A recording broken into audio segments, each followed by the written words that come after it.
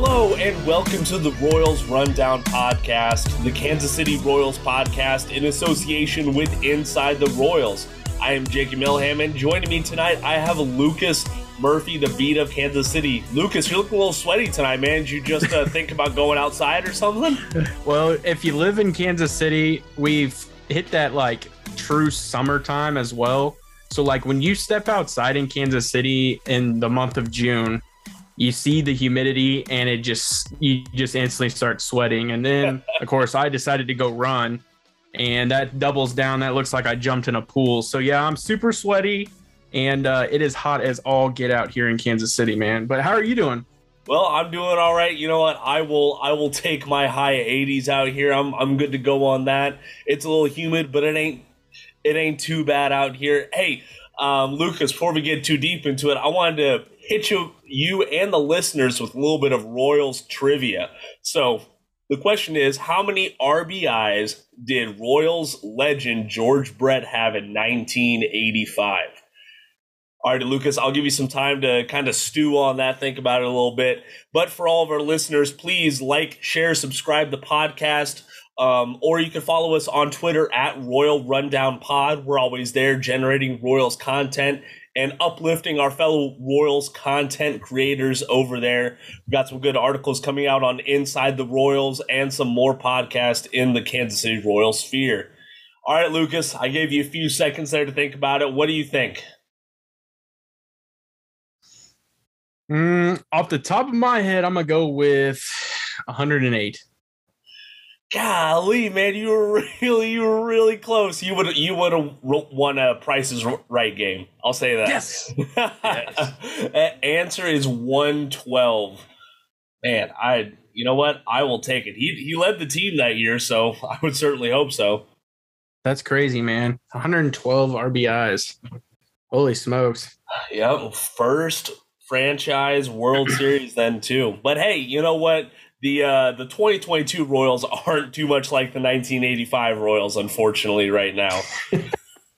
Look at that segue, man. It is. But no, the Royals, we're recording this at 10:30 at night Eastern time. The Royals game is going on right now. Kicking off the West Coast road trip out there.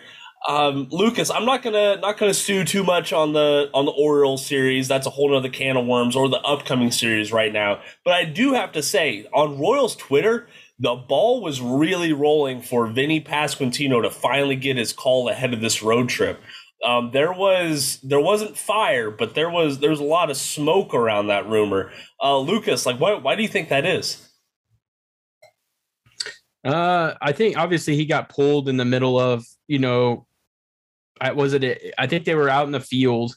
Yeah. Maybe it was after his at bat, and he got pulled. And obviously, anytime stuff like that happens, whether it is like the trade market or just a call up in general, the hype around that, especially someone of his stature within this type of organization, I mean, that's a big deal. So you could definitely say the water started boiling in the rumor mill, and people were getting excited for sure. And rightfully so, man. I mean, I think he deserves to be here. And we've talked about it so many times on the podcast. And, even, some of the other guys that have been doing really well in the minor leagues are starting to come around and do some things. So I think you're going to start to see probably more guys get an opportunity to come up. I would say closer we get to the All-Star break. Yeah, and you know what? Vinny's doing everything he can up there in Omaha. If you would have told me that Vinny Pasquantino and Zach Greinke would be playing in a game together, I would have thought it would have been in Kansas City too, to be fair. But man, I don't know what else Vinny can do. 286 batting average, 1.01 OPS, which is absolutely outrageous. 17 home runs in 57 games so far. I mean, he's doing everything he can. He can just keep pushing it out. The fans will keep calling for him. And this front office just has to make the move. But there's nothing new we could say there. We can hype him up. Nothing that we say on this little podcast is going to change Dayton Moore's mind. No, not at all. But speaking of a player who should be on the move, Royals Farm Report is reporting, I'm going to say reporting, it's on their Twitter, that second baseman Michael Massey should be getting promoted to Omaha in the near future. He's been absolutely doing the good deed down there in Northwest Arkansas. 9 home runs, 9 stolen bags at Double-A this year. 854 OPS, pretty solid, especially when he got the minor league Gold Glove award last year. I mean, dude is a very legitimate middle infield prospect. But Lucas, we've talked about it before. Something needs to change in the Royals middle infield right now. Again, we're not seeing Nicky Lopez again in the lineup. So I do have to ask, do you think that they're going to be making some changes at second base and shortstop? I think they should, man. I really do. I think Nicky, man, it's just a tough situation. You know, the type of season he had the year prior. And then, he comes into this year and he's actually was on fire in the beginning. I mean, he had a good stretch there. But since then, man, I mean, defense can only take you so far, especially in the major leagues. Like, you have to be able to produce and score runs no matter how you look at it. I mean, truly the only position I feel that can maybe struggle at the plate is catcher. I mean, let's just be honest. The catcher can hit 200 and still just dominate. So, but I think, a position player like Nicky Lopez, he has to at least hold his weight, and he's not doing that. So I can imagine, and I still believe that Whit's probably going to be Whit Merrifield is going to be somebody that could be considered on the move, just to get him to maybe a contender. So I do, to wrap it back around, yes, I do believe you're going to start to see a little change up the middle. But then I think, Bobby Witt might shift over, and you might get to see Rivera a lot more. And I mean, we've seen him quite a bit, but maybe he just becomes your everyday third baseman. Bobby Witt Jr. switches over to short, and then, second base, maybe it's one of those other guys. Yeah, so Rivera is in the lineup tonight at third base, so we'll hopefully be seeing some more of him. But yeah, Nicky Lopez, the month of June so far, he only has 2 hits in 25 at-bats. Like, he is ice cold right now. So I think some time away from the lineup, although it did come at the expense of his bobblehead day on Sunday, which was a little awkward, not going to lie. Look, just get him out of the lineup for a little bit. Let him refresh a little bit if that's what he needs. Just see if maybe he needs to get his head on straight. Maybe there's something that we don't know about. But yeah, I'm glad to see Bobby Witt go over to shortstop on a little bit more of a permanent basis. And I think, with Olivares coming back, maybe they want to get Isbell some more looks out in right field. I think we're going to see a lot more of Whit Merrifield at second base than we have in recent outings.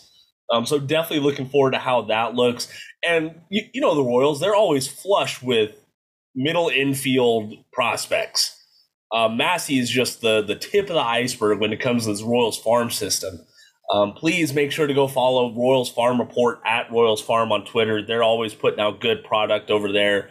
And our good friends, Jared Perkins and some others, they're always writing over there. So please go check them out. But Lucas, now we can talk about the West Coast road trip, something I have not done in my life. Really? I've only flown through San Francisco on my way to Singapore. So I haven't actually spent time personally out in California. Have you? I took a road trip one time, and I think it was right before baseball season. So I was able to visit Padres Stadium, but I didn't get to see a game.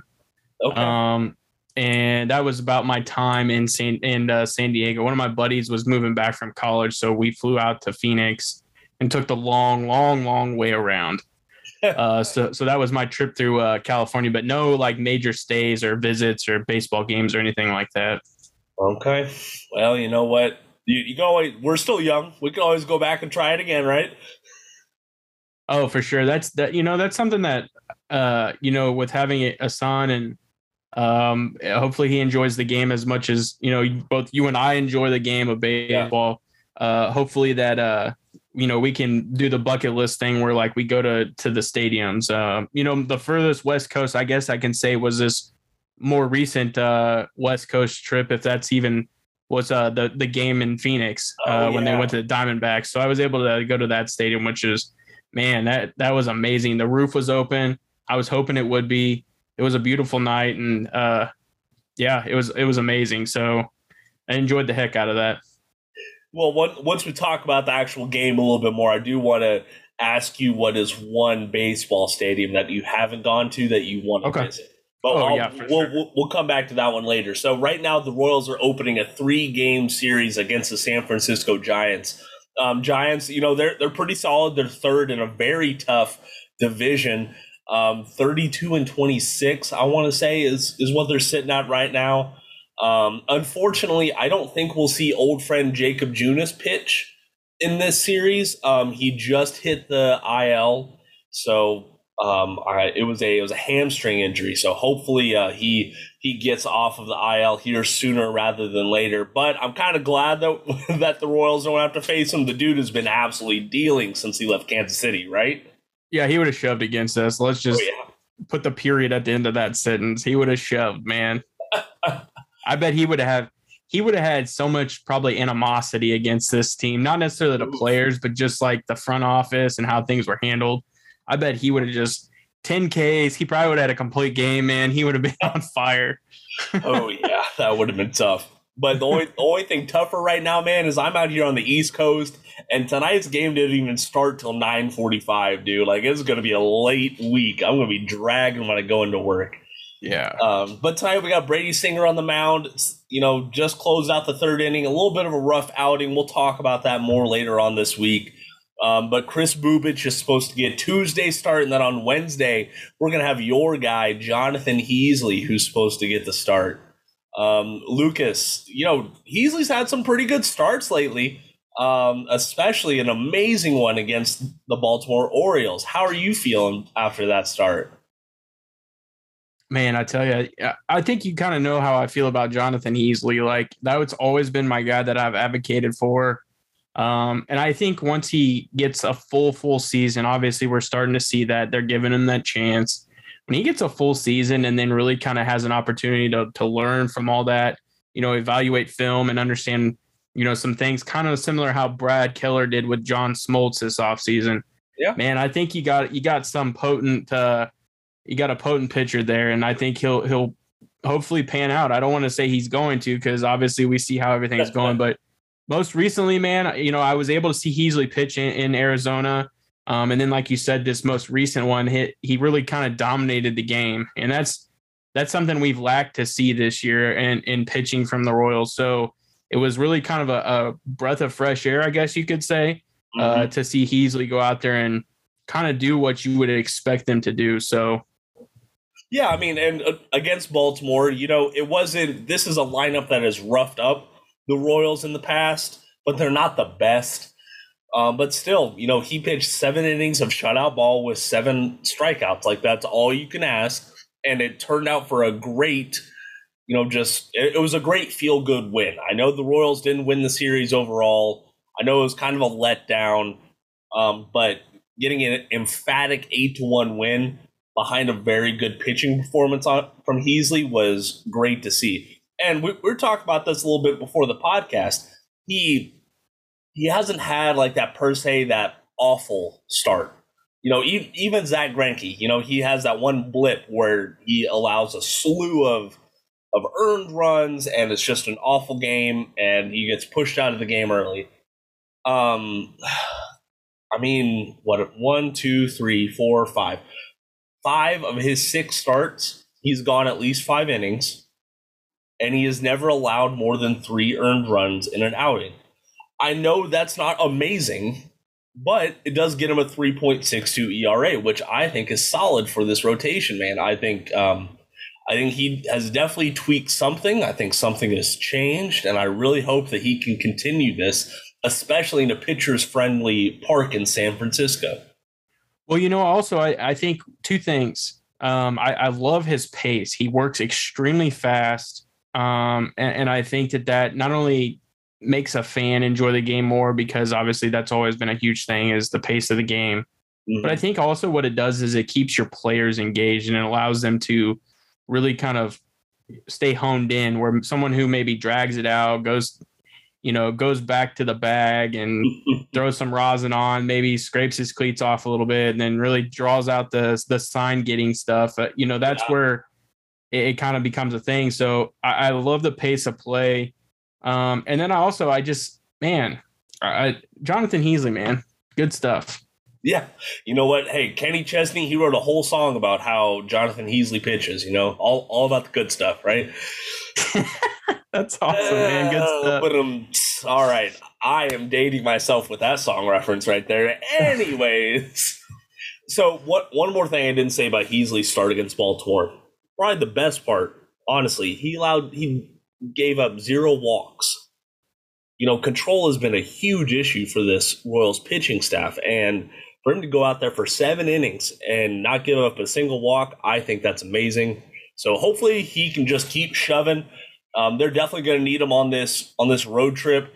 I could see them kind of taking advantage of the Athletics, who are actually even worse offensively than the Royals are this year somehow.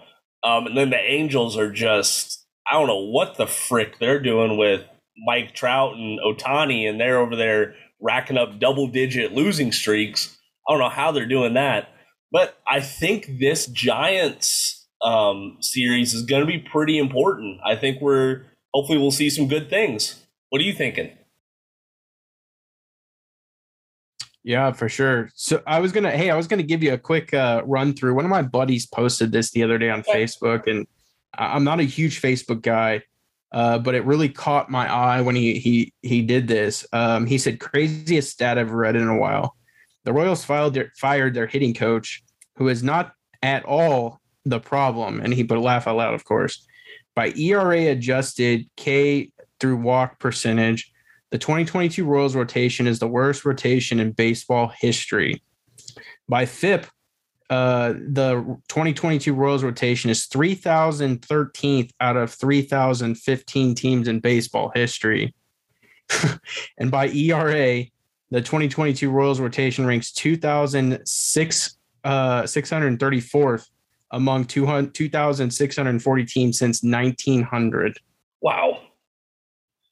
And obviously, I don't know where he got his stats, but if they are as accurate as they should be, that is absolutely atrocious. And I figured I'd throw that out there since we were talking about pitching, and at least the positivity of Jonathan Heasley, at least keeping them afloat a little bit.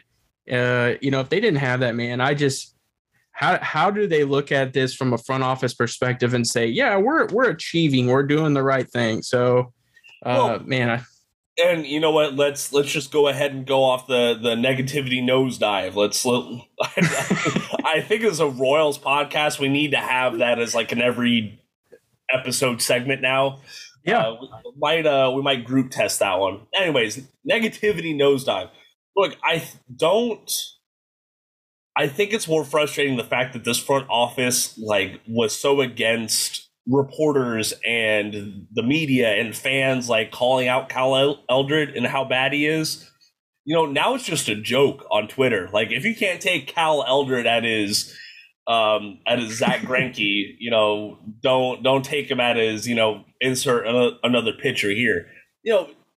The fans get ridiculed for trying to say, well, who has Cal Eldred succeeded with? And there isn't a good sustained example. Even Brady Sink. Go ahead. I was going to say, I wanted to play devil's advocate. I never thought I would do this, but what if it really isn't Cal Eldred? What if it truly is just the front office being able to just make a decision on who they're going to select? Is Lonnie Goldberg the one that we should be looking at? Because, he sends the scouting department out and this is who they bring back and this is what they decide on. And, by the time they get to Cal Eldridge, this is what they are able to do. I get that, we want to go to him because he's the head guy of the pitching staff. But by the time they get there, they should be ready to roll and be successful. And he's just out there fine tuning skills.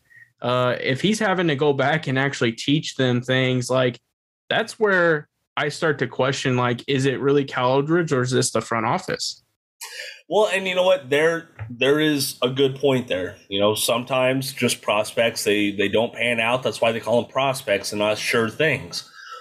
But there are so many examples of pitchers with a good pedigree and a good track record leading up to their major league debut, and then it just completely falls off the rails once they get to Kansas City. And you know what? To stick with the devil's advocate, maybe that's just the major league jump. It's a huge jump going from the minor league to the major league. 100%. But the fact that, and this is what kind of got me on the Eldred is bad train, the fact that a pitcher can go down to Omaha and like he'll have one bad start after he first gets there, and then he has a better start, and then he like gets much better. And then he comes back to Kansas City. He has a good initial start. And then like that second or third start after that, it starts falling off the rails. So if you look at that, as pitchers spend more time away from Cal Eldred, they perform better. And the more time they spend with Cal Eldred, they perform worse. I don't know if it's a mental thing. I don't know if it's a game plan thing. I don't know what it is. But Cal Eldred is the common denominator in my mind. That's just me. No, and I can agree with that too, man. I really do, because it's just ironic that he goes out to give advice, you know, to get them out of a funk or out of a position, and typically often the next pitch is a home run. So whether that's unluckiness of the pitcher or Cal Eldred's curse, as I like to say, yeah, man, I can agree with both sides. I can see where Mike Matheny and maybe the front office would stick up for him just because of the scenario I provided. But I also can see where your perspective comes into play and be like, anytime they get to him, it's like they're just unsuccessful for whatever reason. And it is the major leagues, and it's the toughest of the toughest. So yeah, man, it's going to be interesting to see, because like, what are they going to do as you know, in this upcoming one? And like, I think again, we always say this, but I think the true test is going to be like, how does like Mazzucato come up? Is he gonna do well? Is Kudrna gonna do well? Like, will we start to see these guys pan out? And because they're going to be given time because they're high school kids, like, and they'll develop through the system. And by the time they get to the major leagues, like, they should be ready. And so if those guys don't pan out, like, man, at what point are you like, this organization just needs a full revamp? And obviously that's for a whole nother episode, but yeah, it's very interesting just kind of how the whole entire thing is developing. Yeah.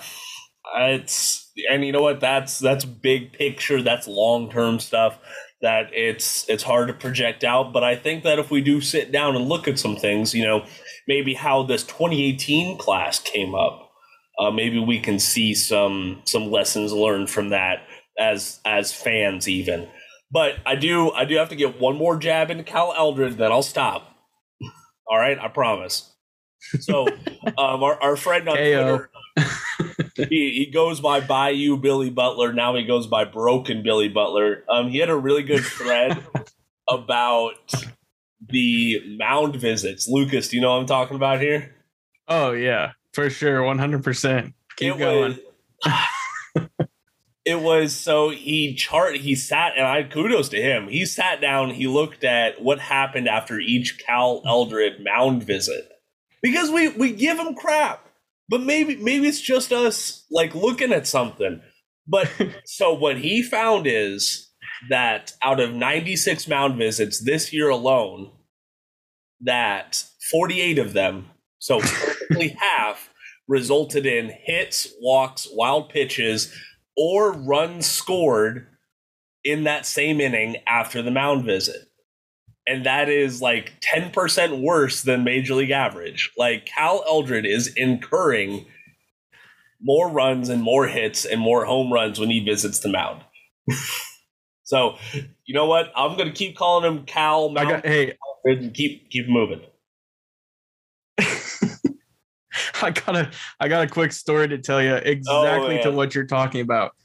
So I went to the Arizona game. Yeah. And I had this older gentleman, Royals fan, sitting behind me, and I think he had traveled down there for like the season and stuff. Okay. And lived down there part time, and he was like always at the games. They said because I talked to the usher and Royals fan, and so I'm sitting there. Cal Eldridge comes out and goes to talk to, I believe it was Taylor Clark, and he taps me on the shoulder and goes, "This isn't going to be good." He goes, "This son of a gun's going to give up a home run." He goes, "Watch." And I said, "All right." I said, "We'll see." And so, sure enough, I think Taylor Clark just pipes one, and I can't remember who it was. Just launches that ball, absolutely launches it, and he taps me on the shoulder again and goes, "Told you." And then he just starts going off, and like you could hear him because the stadium wasn't very full, and he's booing, and he's like, "Cal Eldridge, you need to go," and all this stuff. And I was just like, man, this guy's money. This guy is money. It was hilarious. I will never bet against Cal Eldridge and his pitching prowess. All right. If you can't detect the sarcasm in that, I do apologize. But anyways, Lucas, let's get back to the fun question. Let's close on a good note. So I did want to ask you, so you've been to a lot of stadiums.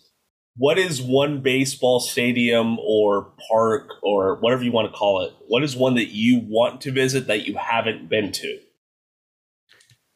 Can I do a AL and an NL? Yeah, go for it. Is that? So man, it's tough because honestly there's quite a few, but AL, I really want to go to Seattle. Definitely want to visit Seattle and go to a Mariners game. And I think from an NL perspective, I think the Giants is for sure like 1A because of their water and like just the historical aspect of like Barry Bonds and like all of that. But for some reason, I really want to go to the Pirates Stadium and check out like that whole environment and the scenery, because like I think that would be one stadium you could sit in like the nosebleeds and be completely satisfied with like what you were looking at. Okay. So that's really kind of my answer. But honestly, man, like there's so many, like the nostalgia of like Yankee Stadium, even though it's new, man, it's just a tough question. Like I really want to go to Colorado. I've been to Coors Field, but like I haven't seen a game. Like the environment there was just like, it was so peaceful. Like I could imagine like what the game would be like there. But yeah, sorry. No, you're fine, dude. Great answers and thanks for the details. I feel a little dirty saying this, but I'm going to go with my AL and NL choices. I really do want to go see Minute Maid Park. They do a lot of things big down there in Houston, Texas. And I've only seen it on TV, so I cannot imagine that big spectacle down there for the Astros. And one that I might get some booze on is I really want to go to Busch. They're in St. Louis. I've seen some videos of their concourse. I've heard their fan atmosphere is amazing. And you know, even if it's the opposing fans being involved in the game makes games fun. I experienced that at Camden Yards every time I go. They were always invested, no matter how the game was going. So those are my two picks. But I don't know. I'm gonna try to get. I want to try to get to Cleveland this year. It's close for me. Yeah, it's about close. It's about an 8-hour drive. Well, I mean, it's worth it though. I mean, you get check it off your bucket list, man. I mean, yeah, I really want to go to like, for me, like one of the inner like divisional. I really want to go to like a Chicago White Sox game. Ooh, yeah. What's their stadium called again? That thing's changed so much. I think it's man, I forget. I wanted to say like Cellular One Stadium or something like that, but I don't think that's the answer. Here, but then I just looked it up. It's Guaranteed Rate Field, so I don't know. Yeah. Yeah, Target Field, Yost Malone. I mean, Yost goes up there all the time, and he takes that 8-hour drive. It's 8 hours from Kansas City. He goes up there all the time for Twins games and loves the stadium. So we'll have to have Yost back on and have him tell you about Minnesota. Oh, for sure, for sure. Yeah, it's been a while since we talked to Yost. I'll have to check in on him. But Lucas, that is going to do it for us tonight. Thanks for coming on. Thanks for trying to stay positive with me. I know it's easier said than done nowadays. But where can folks follow you on social media at? Guys, head over to the Beat of KC. That's where you can interact, engage, and talk Royals, Chiefs, Kansas Jayhawks, whatever you want to talk about. Head over to the Beat of KC. Oh, who is that? Oh man, sorry, that must have been the folks in Bramlage. I can't believe you're booing a natty. I mean, that's crazy, man. You know what? I hate to say it. I did give props to Bill Self and his program that he bought there in Kansas. Anyways, all right, again, my name is Jacob Milham. You can follow me on Twitter at jmilltheham for Royals, Chiefs, the best football team in Kansas, the Kansas State Wildcats. I'll be talking about them a little bit more here in the near future. But not for long. Oh man, you know what? I'll believe it when I see it. And we'll be taking some jabs at each other here in the fall. Don't you worry about it. But you can also follow the podcast on Twitter at Royal Rundown Pod. Again, we're always trying to elevate our fellow Royals fans and content creators. So please give us a tag, give us a follow if there's something you want us to see. But thank you again for listening. And until next time, go Royals.